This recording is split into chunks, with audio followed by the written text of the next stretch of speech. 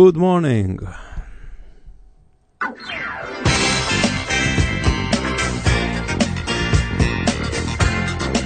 Good morning.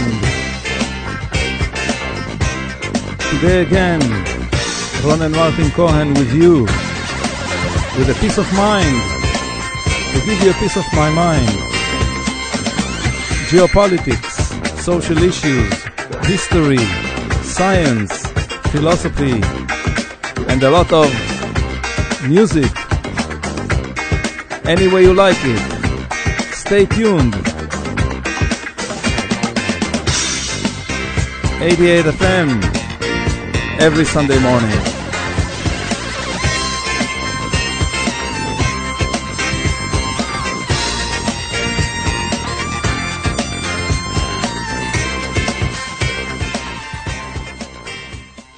Yes, the technological dictatorship keeps on invading Australia and gradually enslaves us all, but the idle, spineless, overfed majority uses denial, suppression, and embedded fear to ignore it and even collaborate with it, which puts the brave, loud minority in a status of lunatics, delusional people, to say the least. No one in the future will appreciate our struggle for mankind's social stability and justice, and the fight for free consciousness and non-invaded brains. The misconduct of the labor-led government keeps riding under a submissive majority. You as concerned citizens are obliged to raise a voice, raise a doubt, the same way that I do here every week, show public involvement, and make sure your representatives will be those who at least worth half of their salary. As you, my audience, have noticed, in the past 4 years I have grown to be very suspicious of every authority, Israeli, USA-based, or even Australian. The correlation of too many strong OECD countries with worldwide oppressive organizations and global corporation policies is more than disturbing. I don't know how much legislative, mental, and psychological pressure you are willing to comply with and accept, and how much distortion of moral code and flexible, interessant ethics you are willing to bear, but I refuse to be influenced by criminal, unethical governments, powerful authorities, and multi-criminal global corporates.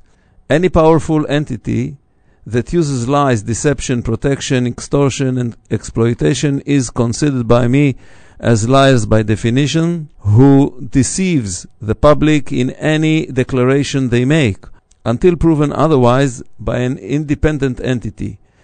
This is not paranoia, but being mentally stable and cautious. The hazard is clear and present, and whoever refuses to admit it shows weakness and fear in order to accept reality and live in peace and tranquility with conscious contradictions between real life and the way she wants it to be called half-normal life.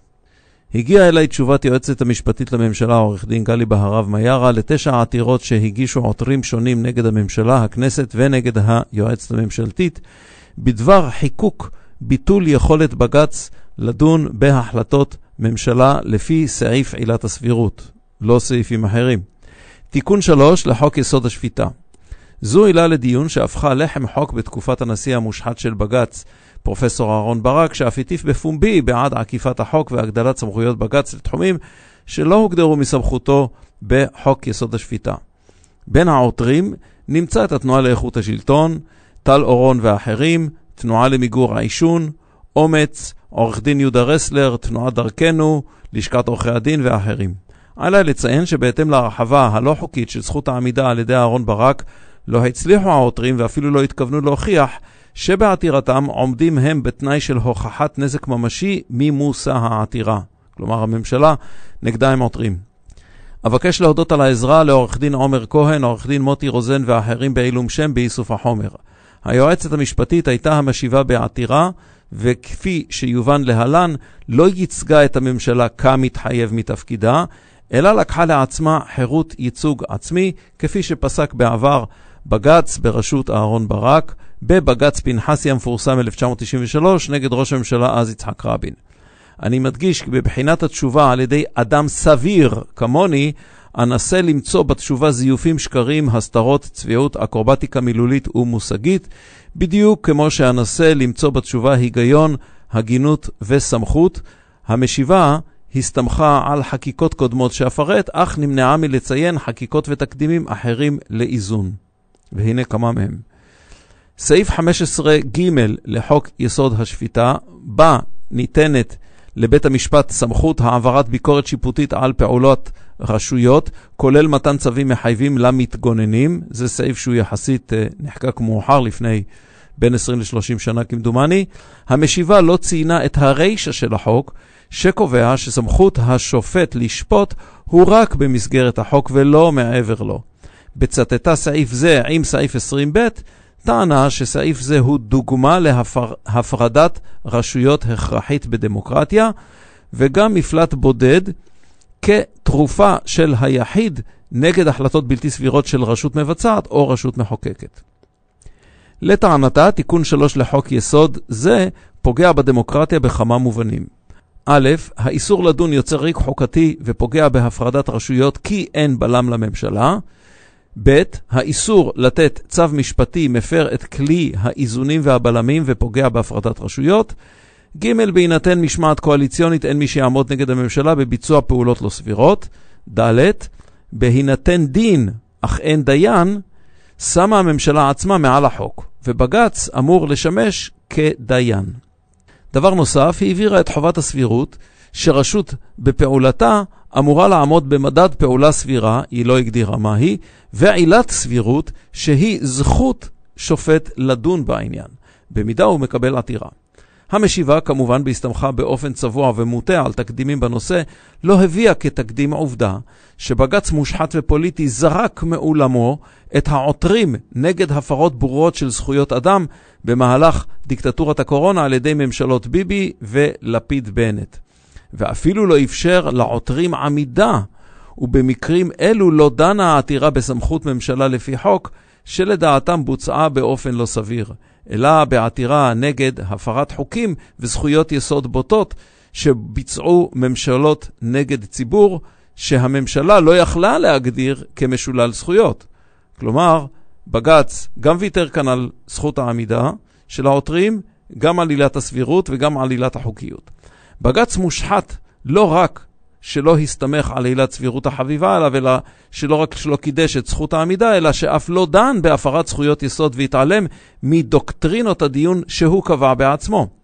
בהמשך, תמצית התשובה, סעיפים 10-14, המשיכה המשיבה להרצות בדבר הדיקטטוריזציה שיש בתיקון 3 דלעיל, והוסיפה מה יהיה הנזק. א', מינויים פוליטיים ללא יכולת בקרת איכות, בדיקת יכולת לתפקיד וניקיון כפיים של המועמדים. ב', רמיסת נוהל פיטורים מסודרים על ידי השר לפי החלטתו או גחמתו. ג', פגיעה בעצמאות פעולתם של עובדי ציבור בכירים מפחד לפיטורין. ד', אי שוויון בבחירות עקב יכולת הממשלה להטות כף פוליטית עקב החלטותיה טרם הבחירות. התעלמות הממשלה משיקולים ענייניים ציבוריים והעדפת שיקולי פוליטיקה מגזריים בלבד על חשבון טובת הציבור. מתן הטבות למקורבים ומניעת דין משמעתי במנגנון הממשלתי לפי החלטה פוליטית.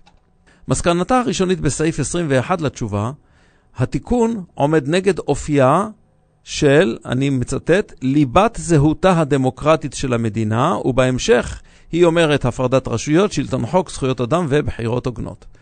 מכאן, החל מעמוד 11 בתשובה, וחלה בעמוד 148 לתשובה, מרצה המשיבה תיאוריות משפטיות שונות שאפרטן בקצרה.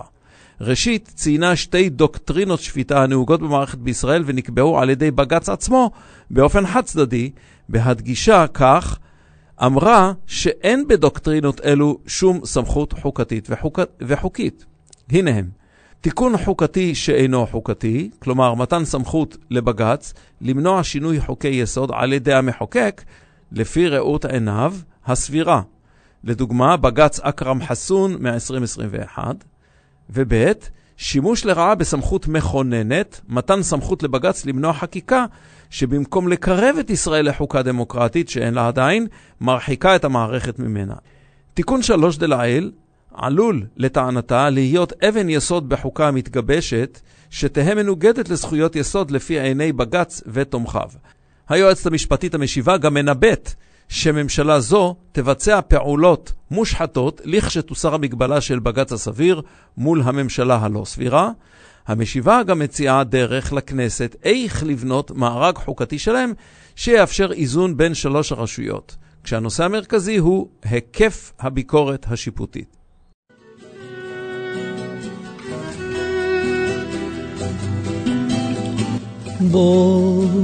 Bozojos, Xandinha, tem doçura de mel, tem magia de som, Tacamba na mar azul. Assim, tá pedido Deus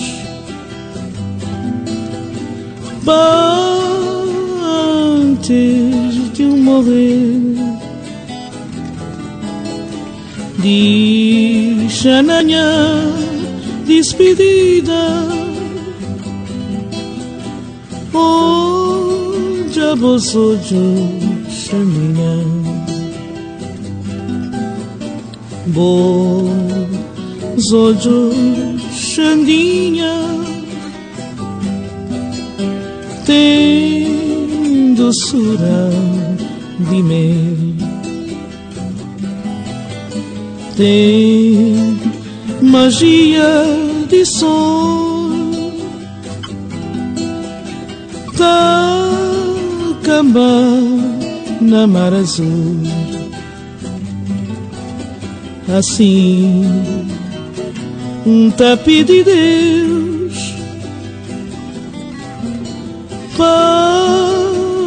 antes de eu morrer, deixa na minha despedida onde a Bozojos, Xandinha. E que a lua, e que a estrela, e que a perla de mar, e que a feitiço, e que a saudade é madrugada na Bozojos. E só Bozojos, Xandinha. E que a lua, e que a estrela, e que a perla de mar, e que a feitiço, e que a saudade é madrugada na Bozojos. E só Bozojos, Xandinha.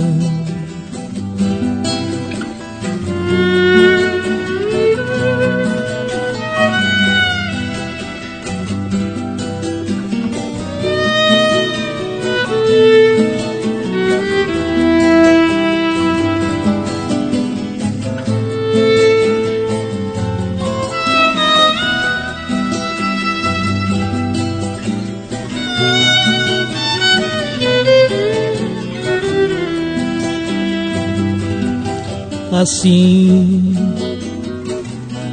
tá pedido Deus antes de morrer, deixa-me na minha despedida onde a Bozojos, Xandinha. E que a lua, e que a estrela,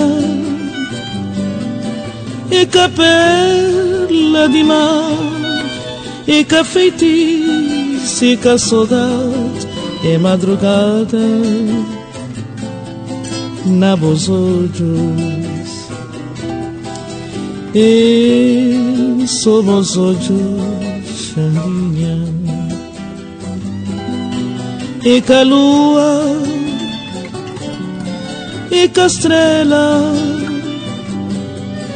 e com a perla de mar e com a feitiço e com a saudade e madrugada na bozojo e sobozojo Xandinha.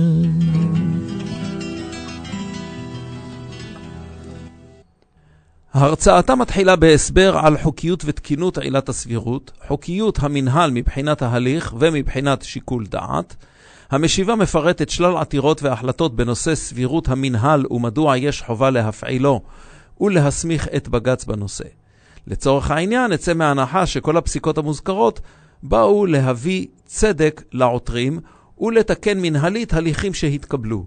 זאת מבלי שחוק יסוד, טרם תיקון סעיף 15, הסמיך בכלל את המערכת לשנות החלטה, אלא רק לתת ביקורת שיפוטית. כך היה נהוג בבג"ץ מול הכנסת בזכות הריסון העצמי של מייסדי בית המשפט העליון בזמנו, עוד ב-48, ויש לציין שהמשיבה מודה שבית המשפט החליט בעצמו וללא שום סמכות ערעור, מה ראוי לעתירה ומה לא. בואו נראה אתכם מערערים על החלטתו מה ראוי ומה לא, וטוענת שבג"ץ התערב רק כשהחריגה מסבירות הייתה שערורייתית לפי אדם סביר ומטה. היא טענה שעילת הסבירות מובנית בתוך עיקרון חוקיות המנהל. לדוגמה, בג"ץ בעתירת דפי זהב 1980 קבע שפסילה היא מוצדקת כאשר קביעת רשות לא שקללה את כלל האינטרסים של הציבור. במילים אחרות, העדפה או נקמה אינטרסנטית של ממונה או נבחר ציבור, וכאן הביאה 4 טיעונים שהופיעו בפסק דין זה. ואלו הם: חוסר סבירות לבדו הוא עילה לפסילה. חוסר סבירות נמדד במדדים אובייקטיביים. חוסר סבירות פוסל ההחלטה נוגע להחלטה מהותית או קיצונית. וחוסר סבירות הוא עילה כשיש התעלמות מכלל האינטרסים במרחב ההחלטה. לא פסק דין ולא המשיבה הגדירו מדדים אובייקטיביים, לא הסבירו איך מושגים סביר מול אובייקטיבי לא סותרים זה את זה. אולם היא ציטטה את נשיא בית המשפט העליון דאז, משה לנדוי, ואמר כי בג"ץ חייב למסגר עצמו לעילת הסבירות המצומצמת והשמרנית שהייתה נהוגה בעבר. כך התבטאו גם שופטים נוספים. מאז ידוע שחוות הדעת השתנתה. כמו כן ציינה המשיבה כי בג"ץ צמצם את פסיקותיו וקבע שבענייני מדיניות יש לתת לרשות המבצעת או הרשות המחליטה משרה החלטה רחב יותר. רוב פסקי הדין עליהם הסתמכה המשיבה ניתנו לאחר 1977. בהמשך מפרטת המשיבה ארוכות את השתלשלות העניינים שהביאו להצעת חוק זו, החל מההסכם הקואליציוני ינואר 2023, וטיוטת התזכיר לתיקון החוק שהעביר שר המשפטים יריב לוין ליועצת המשפטית לממשלה. היועצת המשפטית שלחה התייחסות ראשונית לנעל, שזו הייתה חוות דעת שלילית לטיוטה, אבל החוות דעת הזאת ניתנה כך מתוקף היות ההליך לפני דיונים בוועדת החכם, חוקה ומשפט, הכנסת והגופים המקצועיים. בשלב הדיונים טענה המשיבה כי הגורמים היוזמים את תיקון 3 הבהירו ששינוי זה הוא חלק ממכלול שינויים שיבדקו לרוחב ולעומק ועוד ארוכה הדרך. לטענתה, יושב ראש הוועדה והשר הטעו אותה כמו את חברי הכנסת האחרים והמתנגדים, ולאור המחאה הציבורית השהה ראש הממשלה את ההליך, כלומר תיקון 3, ב-27/3. כל ההשגות של גורמים מקצועיים עד יוני 2023 לא נענו על ידי היוזמים של התיקון וגם לא נדונו. יושב ראש הוועדה טען שבאין יכולת הבחנה בין אי סבירות רגילה לקיצונית, יוכל התיקון על כלל ההחלטות הרשויות. במסגרת טיעוני המשנה ליועצת המשפטית, טען זה שבאין סמכות דיון תתקשה הרשות השופטת לבקר את מהלכי הממשלה בתקופת בחירות, שמשמעותה שוחד בחירות ציבורי. היא, היועצת המשפטית, צרפה גם חוות דעת של מומחים חיצוניים נגד החקיקה, אך לא צרפה לתשובתה חוות דעת של מומחים נגדיים, למעט הצעת פרופסור דניאל פרידמן, שהוא מתנגד בג"ץ ותיק, שהציע החרגת הביטול של חובת הסבירות למקרים מסוימים ובעלי תפקידים מסוימים. ההצעה עברה ביום 4 ליולי, והתיקון שנעשה בהצעת החוק לאחריה הצטייר ב-13 לשביעי בעיני היועצת המשפטית ואחרים כמנגנון החרפה של הצעת החוק. ביום 24 לשביעי אושר החוק סופית בקריאה שנייה ושלישית, וב-26 לשביעי הופיע ברשומות הממשלתיות. המשיבה התייחסה לטיעוני העותרים, ואני אמנה כמה בקצרה. דבר ראשון, תיקון חוקתי שאינו חוקתי. דבר שני, שינוי מבנה בסיסי של החוקה, שעדיין כמובן היא רק בדרך, בסעיף 148 לתשובה. פגיעה בעקרונות יסוד של הסמכות המכוננת, סעיף 149 לתשובה. הכנסת היא זמנית דרך אגב מ-1949 עד היום. זאת מבלי שטרח המחוקק לקבוע ולקבע עקרונות יסוד אלו בחוקה. דבר נוסף, נזקים מדיניים או במשפט הבינלאומי שעלולים להיגרם עקב צמצום סמכותו של בג"ץ. ניגוד העניינים בין סמכות הכנסת כמחוקק לבין אינטרסים פרטניים של כמה מחבריה, וזה מופיע בסעיף 155, וטענה שתיקון 3 אמור להיות חקיקה רגילה ולא מיוחדת, למרות שהיותו חלק מחוק יסוד. הליך חקיקה פגום, כמו דיונים חפוזים, השתקת מתנגדים, ולכן יש לפסול את החוק. המשיבה פרטה את התנהלות המעורבים, כלומר יושב ראש ועדת חכם, שר המשפטים ואחרים. דבר אחר שהטרידני הוא שהמשיבה מצטטת את קביעת השופטת מיכל ברק ארז כי תיקון כלשהו לחוק יסוד הוא פלישה של הממשלה לתחום סמכות בית המשפט. לדבריה, חוק יסוד הוא סמכות הבג"ץ ולא סמכות הכנסת. כך מיכל ברק ארז, והיא מצטטת אותה. בפרק ד' לספר התשובה, הנ"ל, סוקרת המשיבה את ההיסטוריה החוקתית בישראל, ומן הסבירות והעניין אני אתעלם מהפרק הזה בסקירתי, למעט נקודות מעטות. הכנסת דהיום הוגדרה בהקמתה כרשות מכוננת שמטרתה הכנת המערכת המשפטית להליך בחירה של כנסת מכהנת. הליך שלא בוצע עד היום, מה שמשאיר את הכנסת כבעלת סמכות מוגבלת לטענתה וטענת אחרים, כמו לדוגמה השופט מני מזוז, מה שלא מפריע דרך אגב לטוענים ואלו ולאחרים לערער על סמכויות החקיקה של הכנסת 75 שנה ברציפות. לא הערערו. עד עתה בוצעו כל החקיקות לדעתם בסמכות וברשות, לפי דוקטרינת העותרים.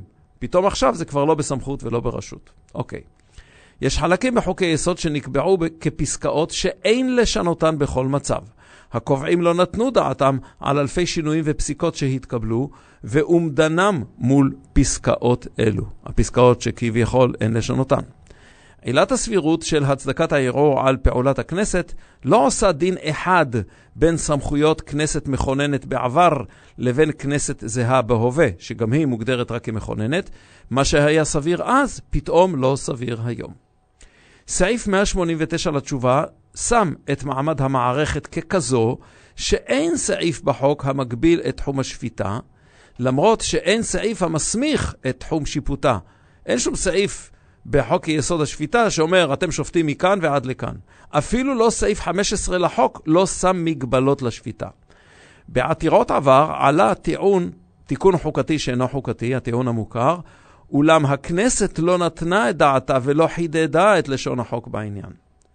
בסעיפים 225 ו-226, כך קראתי, טוענת המשיבה שבהינתן שהכנסת בעלת סמכות חקיקה מוגבלת ומנגנוני בקרה שלטוניים בעלי סמכות חסרים, אין מנוס מלהשאיר את סמכויות הערר על החלטות הממשלה והכנסת בידי בג"ץ, ולפי טענתה בידי בג"ץ בלבד.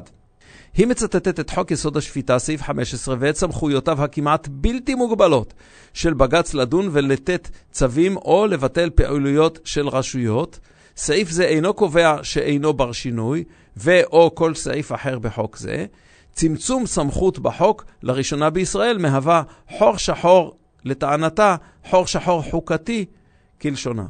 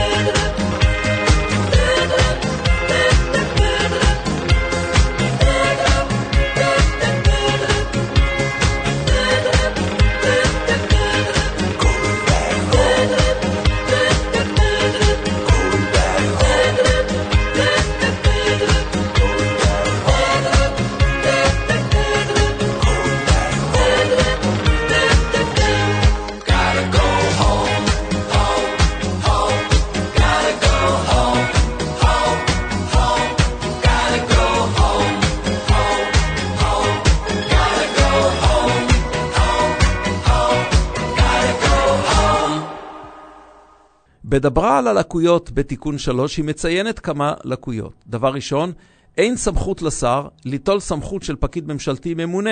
עתה הוא יוכל לעשות כן, אחרי תיקון 3. אין אפשרות הרחבת החסינות מביקורת שיפוטית לתחומים אחרים, שגם בהם תחול חסינות. חסינות של הממשלה לבצע מה שהיא רוצה, ללא יכולת הפעלת עילת הסבירות על ידי בית המשפט. התכנות החלטה פקידותית לפי הוראת שר, הלוקה בניגוד העניינים או חוסר סבירות. זה עלול לקרות. הוראות שעה וצווים של השר המעבירות סמכויות מקצועיות לדרג הפוליטי.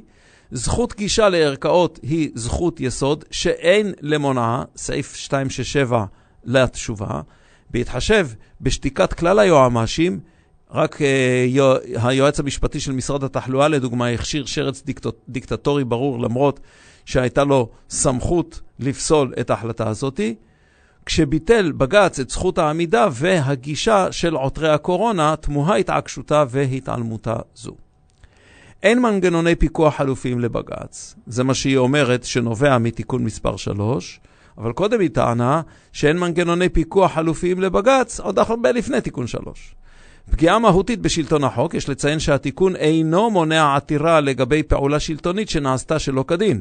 כלומר, עילת הסבירות לא, אבל עילת החוקיות כן. פגיעה בהיקף הגנה מנהלית על זכויות אדם, חופש התנועה, מעצר מנהלי וכן הלאה. בסעיפים 374 עד סעיף 400 מונה המשיבה שלל הצעות שמטרתן לפתור בעיות סמכות של בג"ץ גם במסגרת ביצוע תיקונים לחוק. במבחן המובחנות רוצה המשיבה לדאוג שהכנסת המכוננת לא תפלוש לסמכויות שלושת הרשויות ובכללן היא עצמה, שזה הרשות המחוקקת, לאחר שינוי ייעודה של הכנסת. כלומר, מה היא אומרת? שהכנסת המכוננת לא תפלוש לסמכותה של הכנסת המחוקקת. לכתבים. עד סעיף 437 נמשכה התפלפלות בלתי פוסקת שבה לא על את אוזניכם, ובוודאי לא בכל הפסיקות מהעבר שהיא ציטטה. התשובה נכתבה בעריכות ויגיעה אינסופית, בחזרה 3-4 פעמים על כל טיעון זהה בנפרד בהרחבה, שכמובן הייתה ניתנת לקיצור בלי פגיעה בתוכנה. מטרתי כאן היא לחשוף את הליקויים המכוונים בתשובה של היועמ"ש, שבעצם לא ייצגה את דעת הממשלה, אלא את דעת העותרים, ובעצם שמה עצמה כמנהיגת העותרים. אני אתן דעתי על השגותיי ברמה של שקר, צביעות, תעתוע בדעת הקהל שנובעים ממנה. לפני הכל, אני אציין את סלידתי ואת תיעובי מכל מרכיבי הממשלה וכל מרכיבי האופוזיציה, ואת זאת הבעתי בעבר.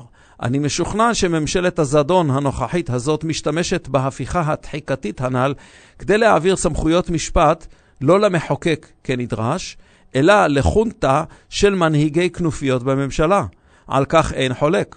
בנוסף, יש בהפיכה כמה צעדים שאינם ברורים לכל המתבוננים, ועליי להעירם.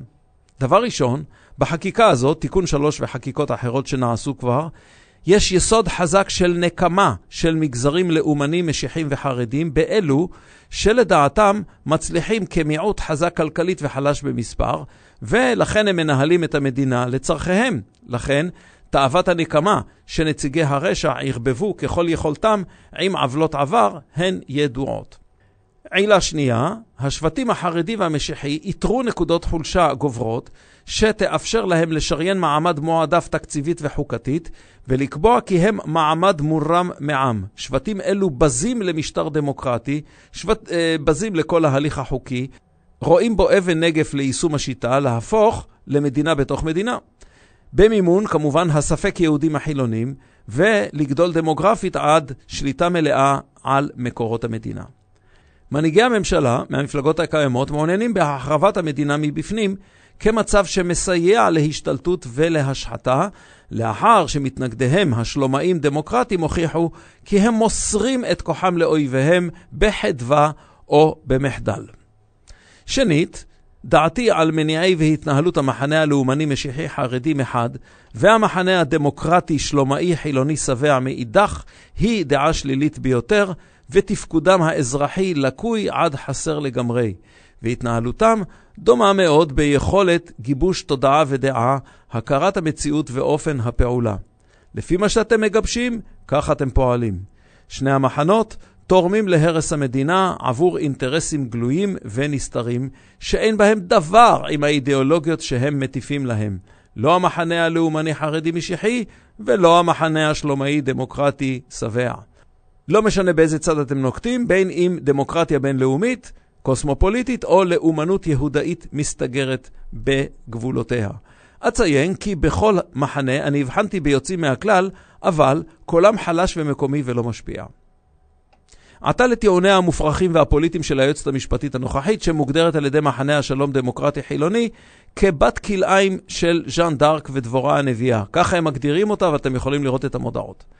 דבר ראשון, המשיבה טוענת שישראל היא מדינה, ושהיא גם דמוקרטיה.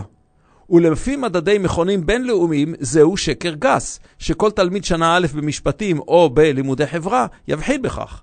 נא להקשיב להגדרתה של פרופסור סוזי נבות, לביקורתה של פרופסור רות גביזון ז"ל, לביקורתו המנומקת של פרופסור דניאל פרידמן ולאחרים.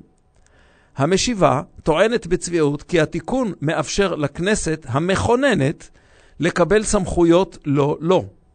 כלומר, אם תיקון 3 יעבור, אז הכנסת המכוננת פתאום תהיה יותר חזקה ממה שהיא צריכה להיות. ראשית, סמכויות אלו לא הפריעו לכנסת המכוננת כשחוקקה חוקי יסוד. כששינתה לטובת חונטת המשפט את חוק יסוד השפיטה, ובאלפי חקיקות אחרות. אז הכנסת המכוננת לא חרגה מסמכותה. רק עתה, לפתע, היא פולשת לתחום רשות שהיא מודה שאינה קיימת עדיין, וזה כנסת מכהנת. מניעת זכות העמידה בפני עותרי הקורונה לא הפריעה לה, היועצת המשפטית ולשכמותה, כולל הערכת חוקי חירום בלתי סבירה בעליל, שבוצע על ידי הממשלה הקודמת, נא להשוות עם הפעלתם של חוקי חירום בעיתות מלחמה, הרבה יותר מצומצמת, תוך פגיעה מהותית מכוונת בזכויות יסוד שלפתע עתה יוצאת להגנתן. אבל כל היועצים המשפטיים בתקופת הקורונה לא יצאו להגנת זכויות היסוד. טיעון הפרדת הרשויות מפיה הוא שקר מוחלט. מטרת ההפרדה שהרשות השופטת תקבל את החקיקה כיצור מוגמר ולא תפעל בתוך תחום החקיקה, בין כהצעה ובין כפסילה. בג"ץ של 1948 על 1978 הבין שכנסת עקומה לחלוטין לא מתפקדת כראוי, אולם אין זו עילה מספקת כדי להתערב בתפקודה, אלא רק להחזיר נושא בעייתי לבחינה מחודשת. המערכת הפקידותית שבעצמה חסינה בפני ביקורת לא יכולה להחליף את רצון העם. ומערכת המשפט היא מערכת פקידותית, ומה לעשות, היא חסינה בפני ביקורת. הצמדותה לסבירות כפי שהגדירה אהרון ברק בהכתירו את עצמו ודומיו כאדם הסביר, פוגעת בעצמה בעיקרון השוויון בפני החוק. לא רק כפיפות לחוק, אלא גם חיקוק החוק עצמו, שזה האזרח על ידי נציגיו. בנוסף, העיקרון שנקרא יהודית דמוקרטית, ההגדרה, שהומצא במשך שנים, ודרך אגב הוא מופיע רק פעם אחת באיזשהו חוק, החוק שאוסר על התמודדות לכנסת, וכאן לא סוכם מעולם על ידי העם באמצעות נציגיו, גם זה לא סוכם. והראיה, עד היום אין הגדרה משפטית ברורה מהי יהודית ומהי דמוקרטית, ואיך מיישבים סתירה של מדינה שמפלה לטובה עם אחד על חשבון אחרים. סיכוני הטיה של דין ושימוש לרעה בכוח ממשלה היו שרירים וקיימים תמיד. ועדת הבחירות לא הוסמכה ומעולם לא דנה בפעולות ממשלה שיכלו להתפרש כהטיית בחירות, בין אם במבצעים צבאיים לפני בחירות, בתקציבי בזק להמונים לפני בחירות, או בחקיקת בזק. גם אז בג"ץ לא התערב בעבר. אז מדוע היא טוענת שהוא התערב עתה, ושהתיקון הזה מגביל את התערבותו עתה בדיוק לאותם נושאים שבג"ץ לא התערב בעבר? המשיבה לא הייתה הגונה מספיק לעורר דאגה שהתנהלות מושחתת רבת שנים תתגבר. היא טענה שההשחתה נגמרת בגלל התיקון, ולא ציינה את המצב לאשורו ב10 הממשלות שקדמו לה. בטענתה יש דין אך אין דיין, לא הציעה המשיבה שהמחוקק, זה שקובע את הדין, יתקנן בחוק גופי בקרה עצמאיים ובעלי סמכות להרבה רשויות. משמע, נוח ומקובל בעיניה שגוף בקרה היחיד במדינה יהיה בג"ץ. להזכירנו, זו הייתה בדיוק הלקות הארגונית המתמשכת במשך 15 שנים לפחות מאז עלה הליכוד לשלטון, כלומר, החלשות והכחדה של כלבי השמירה. אבל אליה קפץ בחדווה ורוח התנדבותית בגץ של חיים שמגר ואחר כך אהרון ברק, כדי למלא את החלל של החלשות גופי הבקרה, תוך שמפגין בפני פוליטיקאים דרג ג' את יושרתם והגינותם של בגץ, ואת עמידותם בפני לחץ האלפיון העליון, מה שהוכח כמובן כהונאה גמורה.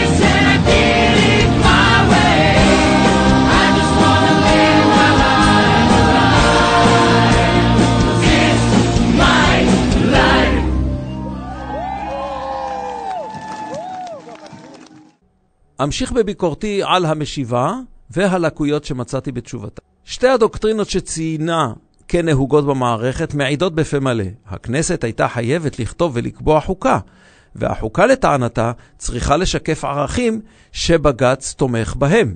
בעין אלו ובידיעה מציאותית שלא יכולה להיות חוקה מוסכמת בישראל, לא החזיר בגץ את הנושא לכנסת המכוננת, אלא ניחס לעצמו סמכויות לא. גם לפני חיקוק תיקון 15.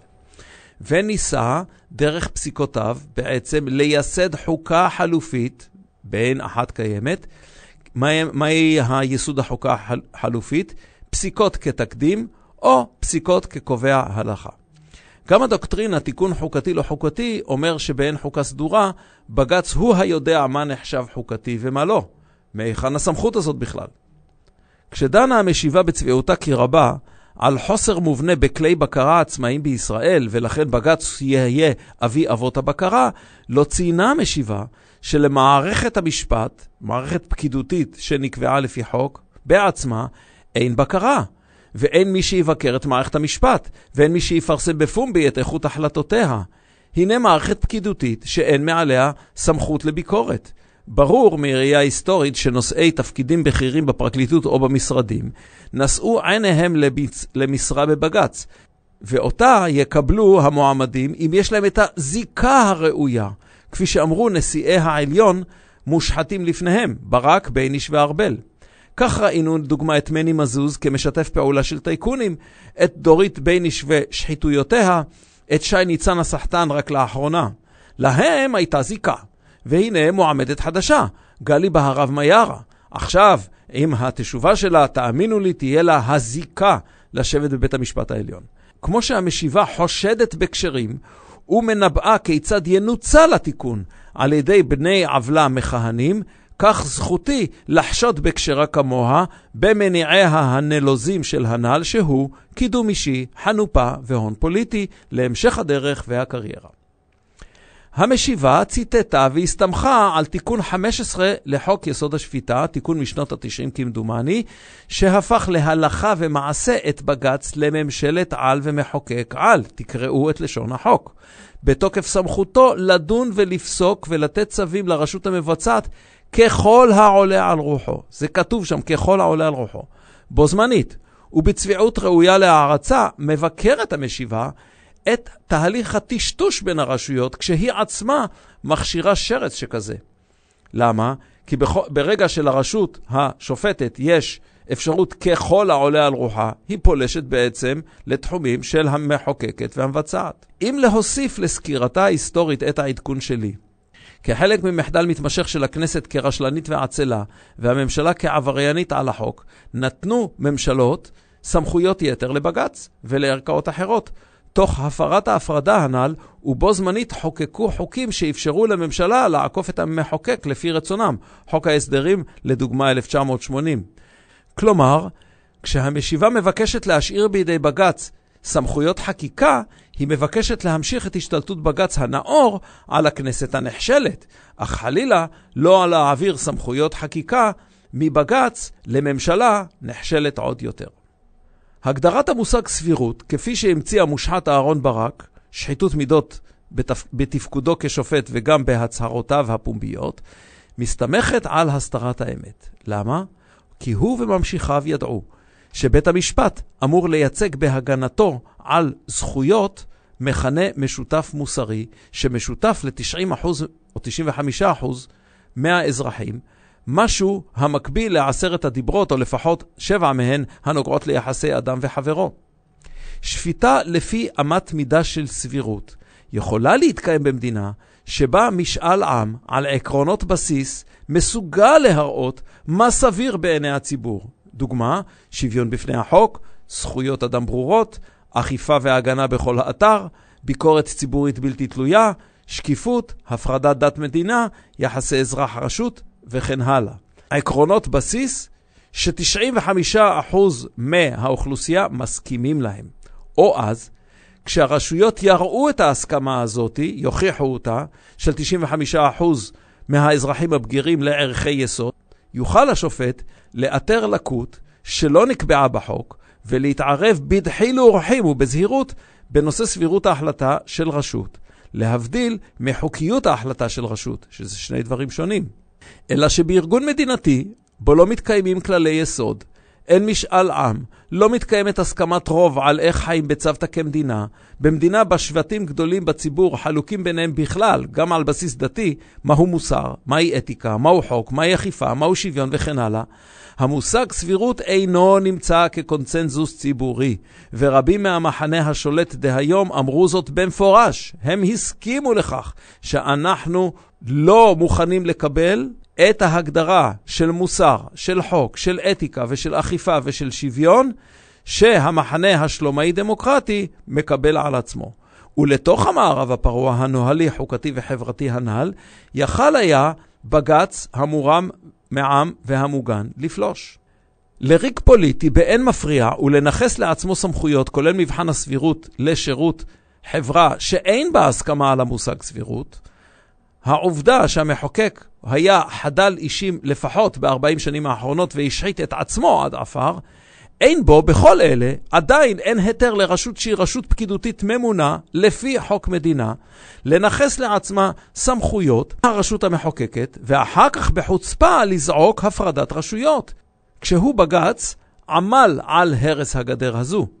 מן הראוי לציין שהממשלה הייתה הראשונה לפלוש לתחום החקיקה, חוק ההסדרים 1980, ובתקופה מסוימת היה לממשלה נוח להיכנע ללחץ של בגץ ולהתיר לו סמכויות חקיקה מופרזות לבגץ. כל השוואה שנקטה המשיבה בתשובתה בין ישראל לארצות אחרות היא שקר כשלעצמו, וזה מופיע בכתב התשובה שלה. היא ביודעה שהיא מלקטת מתוכה מה שנוח לה, ומתעלמת מהעובדה שישראל ייחודית מבחינה משפטית, לרוב לשלילה, וניתוק הטכניקה המשפטית, שקיימת בכל מדינה, מסביבת העבודה שלה, כלומר מהאקולוגיה החברתית, ומסעדים אחרים שמוגדרים בחוקים אחרים, זהו פשוט שקר והונאה. לא ניתן להחיל דוקטרינה משפטית חברתית שנהוגה במדינות סוציאל דמוקרטיות באירופה על ישראל, מבלי להודות שמהפכה כזאת, כלומר החלה סוציאל דמוקרטית על ישראל, תגרום למלחמת אזרחים מדממת. אם ינסו לעשות את זה, תהיה פה מלחמה. הצביעות והקלון האחרון שברצוני לציין הוא שהמשיבה מהללת את מקום האולימפוס המשפטי בחברה, מבלי לבדוק האם בפועל עמד ביעודו כמגן האדם הקטן. לצד עמידת בגץ לצד, לדוגמה, נשים במוסדות דת, בלהט"בים, לא טרח בגץ לדון כראוי בעתירות פליליות. בגץ האקטיביסטי כביכול של אהרון ברק דחה 99% מהעתירות הפליליות לבגץ. ודווקא שם העותר הוא האדם הקטן. מבחן בוזגלו שבפי אהרון ברק, אבל לא בפעולתו. לצד התערבותו לטובת משפחות של מחבלים או נגד צווי הריסה של ערבים, פולשים, לא הפנה בגץ את תשומת לב המחוקק והמבצע לדיכוי נשים במגזרים החרדי, הערבי ובדואי. שם הדמן מותר. בשם חופש העיסוק וחירויות אחרות, הוא הכשיר את מעמד המונופולים בכלכלה בישראל, וגם צמצם את התביעות הייצוגיות כשופר כמעט יחיד של לוחמי חברה נגד פושעי תאגידים ופשעי המדינה שמשתפת איתם פעולה. אם אתה מוריד את יכולת העתירה הייצוגית, מה בעצם אתה עושה לציבור שאינו עומד מולך? כאביר החירויות והשקיפות, הסכים זה בגץ עם צווי חיסיון של מערכת הביטחון ומשרד הבריאות לדורותיהם. זה היה בסדר, ולא פרסם בציבור את התנהלותו עצמו או את התנהלות מערכת המיון והמינוי של שופטים. כלומר, בגץ הוא מעל ביקורת ומעל חשיפה. מי מכם שמע הקלטה בדבר דיוני הוועדה, לדוגמה? בוודאי לא פסל עצמו ולא דרש פסילה במאות מקרים של ניגוד עניינים בולט וגס של שופטיו, של בית המשפט העליון, ושל שופטים אחרים בערכאות נמוכות יותר.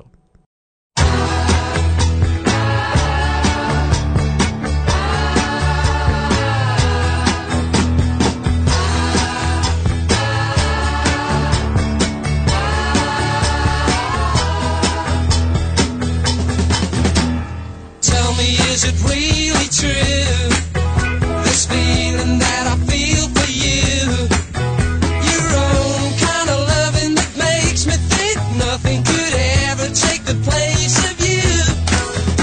And it's so funny, funny what you do, honey, honey, what you do, what you mean to me.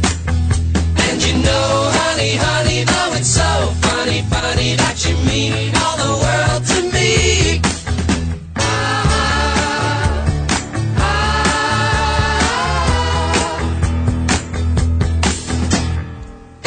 Since you came my way, I knew it was my lucky day.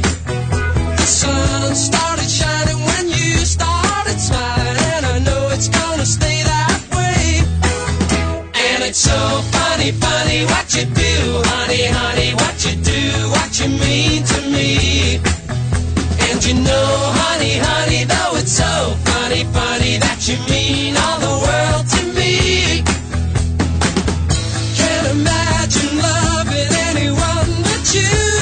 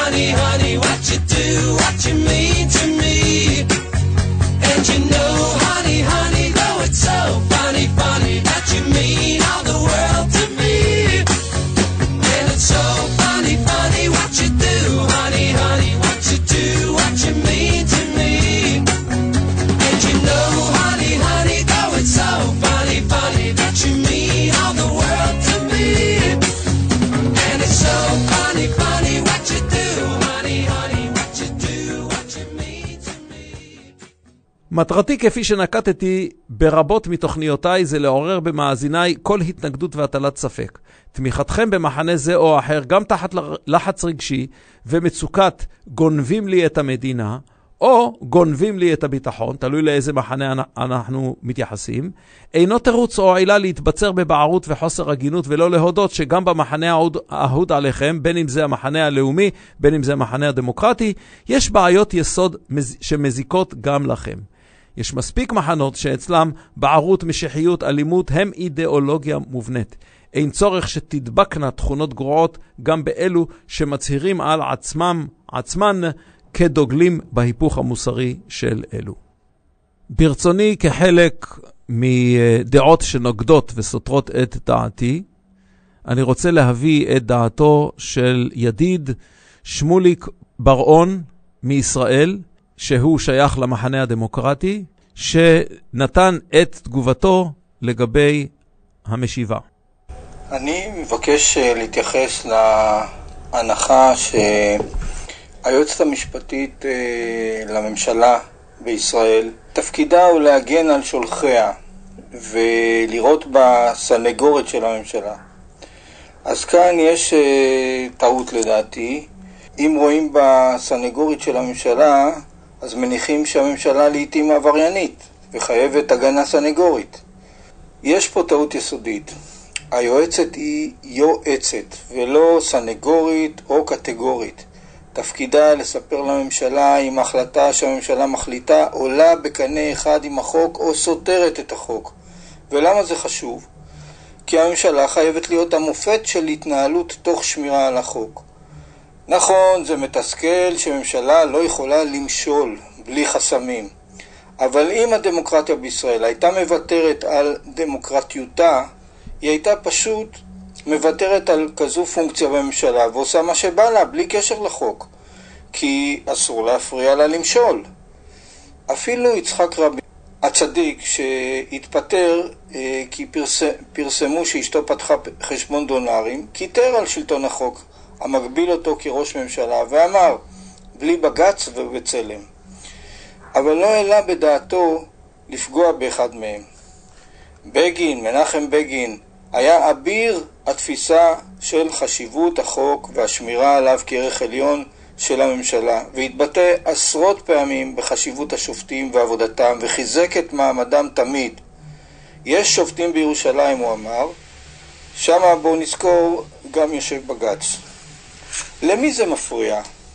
לממשלה שמרגישה שהיא צריכה כוח כדי למשול, כי אין לה מספיק מוח, או כי יש סתירה מובנית בין מה שהחוק דורש למה שהיא חולמת לעשות.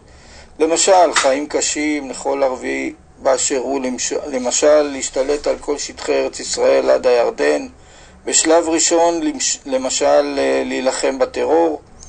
ואגב, היא לא מפעילה עונש מוות למחבלים רוצחים, למרות שהחוק מתיר לה. ומתי הכי מעוניינת הממשלה לרמוס את החוק?